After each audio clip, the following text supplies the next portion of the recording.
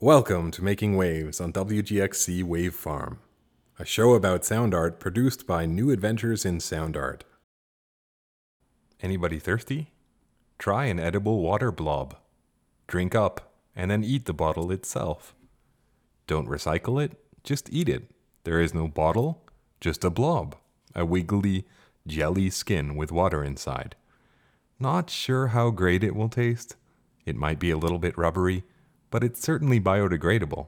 It won't last a gazillion years in a gigantic trash vortex in the Pacific Ocean. And hey, what would an edible water blob sound like? The water blob is an example of technology that could come to benefit the planet through cutting down on the use of disposable water bottles. What other inventions could help the planet? Can you think of any? Most people will have at least one benevolent idea in their lifetimes. Elon Musk would like self-driving cars to take us to school or work, automatically stopping to pick up our peers and coworkers along the way. Or, I don't know, how about a mechanical tree that throws chainsaws at loggers?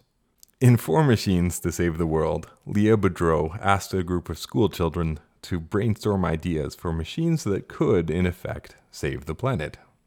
The response of these children reflected the heightened awareness of environmental issues across all age groups, as they opted to focus on environmental issues rather than social ones, though, of course, those are important too. The four fantastic machines to save the planet are, in order of occurrence, a flying machine that intakes pollution and outputs fresh air, a robot shaped like an animal that saves stray animals from the street, a machine to send all of our snow back to the North Pole so that the ice stops melting, and a submarine that cleans the ocean as it goes. Here is Four Machines to Save the World, which will start with the sounds of a flying machine that turns pollution into fresh air.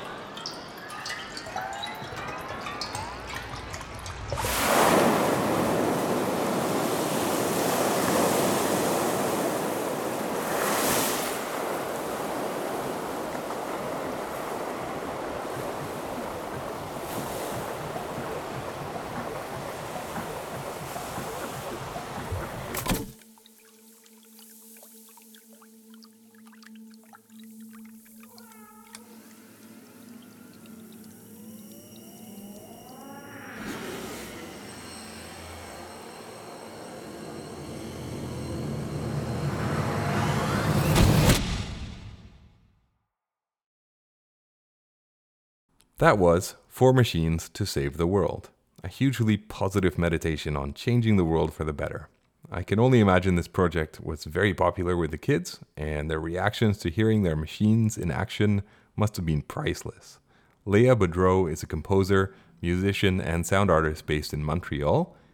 She is now a final year digital arts student and has had a passionate relationship with sound since she was a teenager. Back then, she used to spend her days as a hermit, listening and creating, and very few things have changed. Changing One's Mind by Mattheos and Georgios. I definitely felt the ground go out from beneath me a few times while experiencing this one, lost myself momentarily, reminded me of that old apartment I used to have, under the Large Hadron Collider. Actually, changing one's mind is not about science fiction, tractor beams, aliens. Well, not directly anyway. This work asks the question, what does psychosis sound like? Coaxing the listener through disparate physical acoustic spaces, the work uses unfamiliarity and change to trip you up again and again. Mattheos and Georgios is a partnership of two lifelong friends interested in sound design, acousmatic composition, and sonic arts. They studied electroacoustics together at Concordia University in Montreal, and a common theme through their work has been perspectives on past, present, and future, intertwining old with new, even if that only means sampling from the old and from the new. The two composers write, guided by themes of duality and space, the work aims to fracture a person's sense of reality.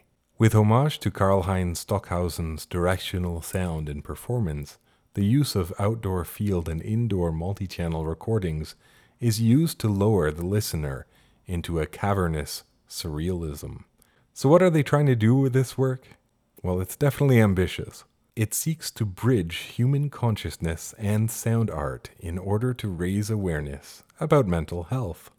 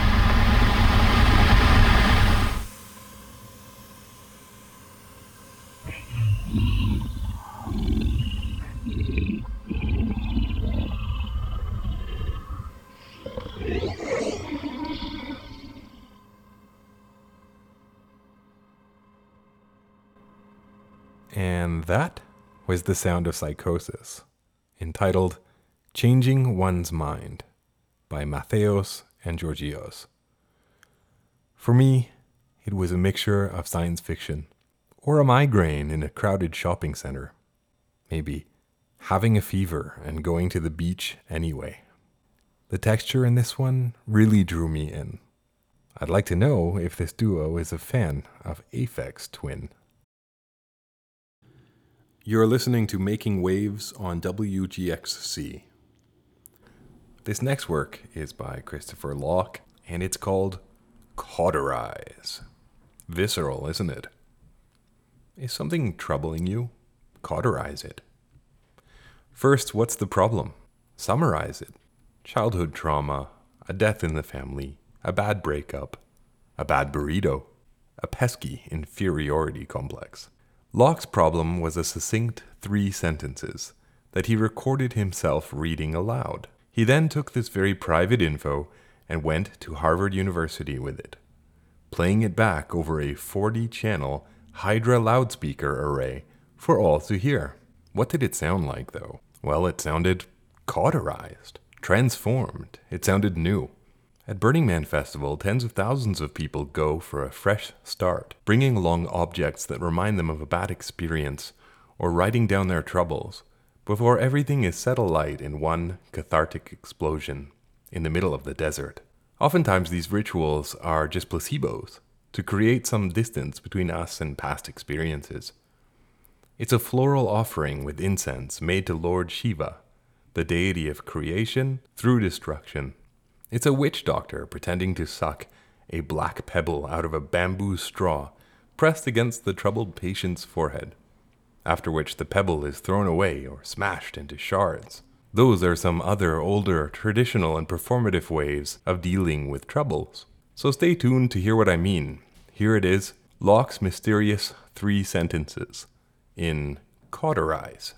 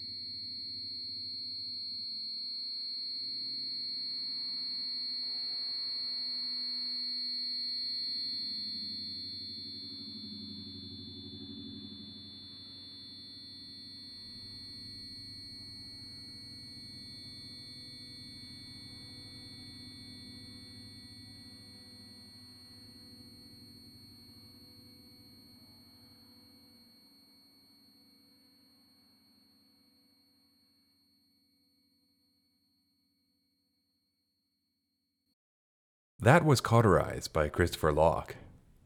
Can you imagine being present at Harvard University when he played his big secret for all to hear? I hope it had the desired effect for him.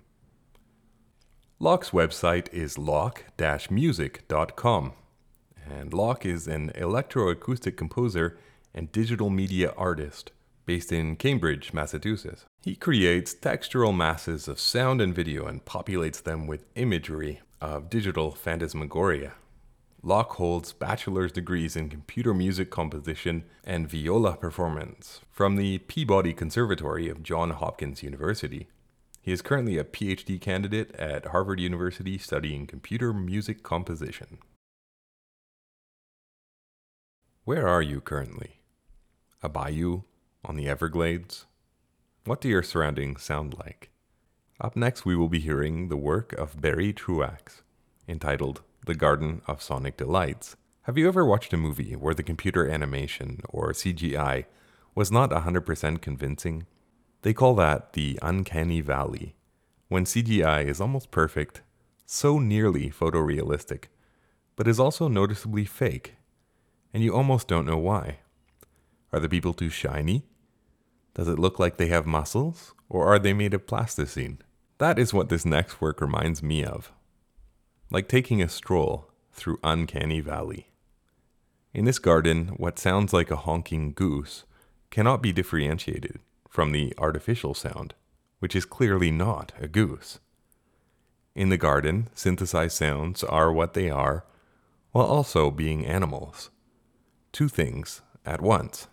This work walks a line and blurs the line as well, inquiring as to the authenticity of our own connection to nature.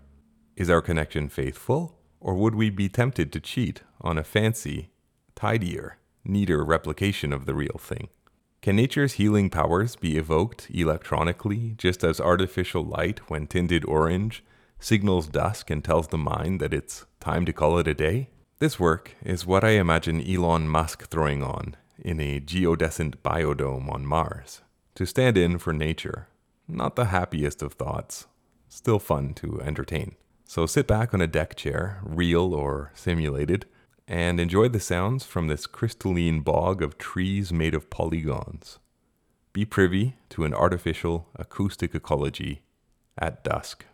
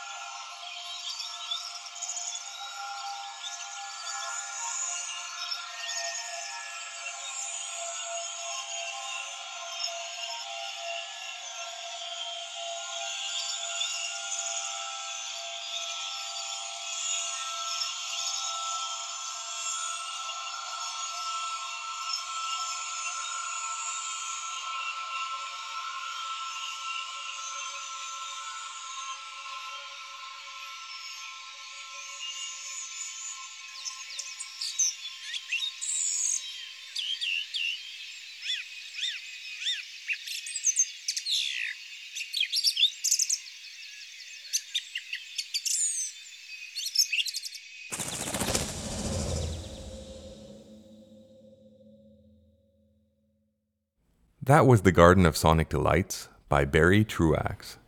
You are listening to Making Waves on WGXC. So, there are 5 kinds of people in the world. Those who watch commercials all the way through, those who have to mute them, those who change the channel whenever adverts come on and often forget to change it back, those who would rather turn off the television entirely, and those who get Netflix. Which one are you? On TV and radio too, compelling content is often reduced to bait that secures an audience of a specific demographic, all for the advertisers. Next up, we'll hear the work of Juan Carlos Vasquez, entitled A Landscape of Events, an auditory meditation about media consumption. In Vasquez's own words, this piece portrays an artistic interpretation of the transformations that media content suffers when experienced through contemporary outlets of information. Have you ever found an interesting article over social media but weren't able to read it because your screen filled up with pop-ups, banners, and advertising? A Landscape of Events is a piece heavily influenced by Paul Virilio's homonymous book. It is a sonic reflection on how the perception of time is distorted by the pacing of life portrayed in contemporary media, always in constant acceleration. This work, like the book, presents an amalgam of seemingly disjointed content.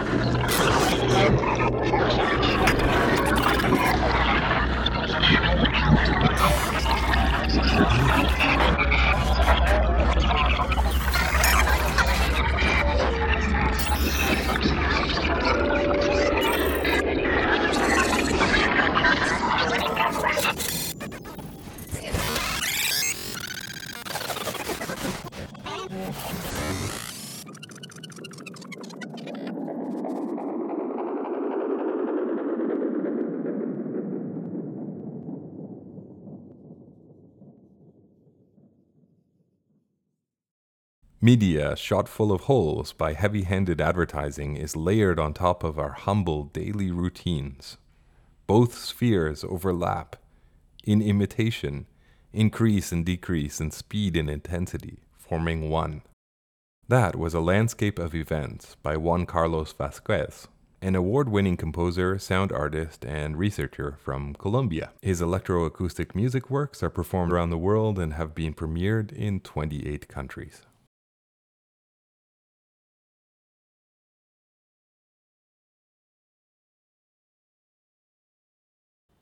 Thanks for listening to Making Waves. On air this second Saturday of each month, 11 a.m. on WGXC.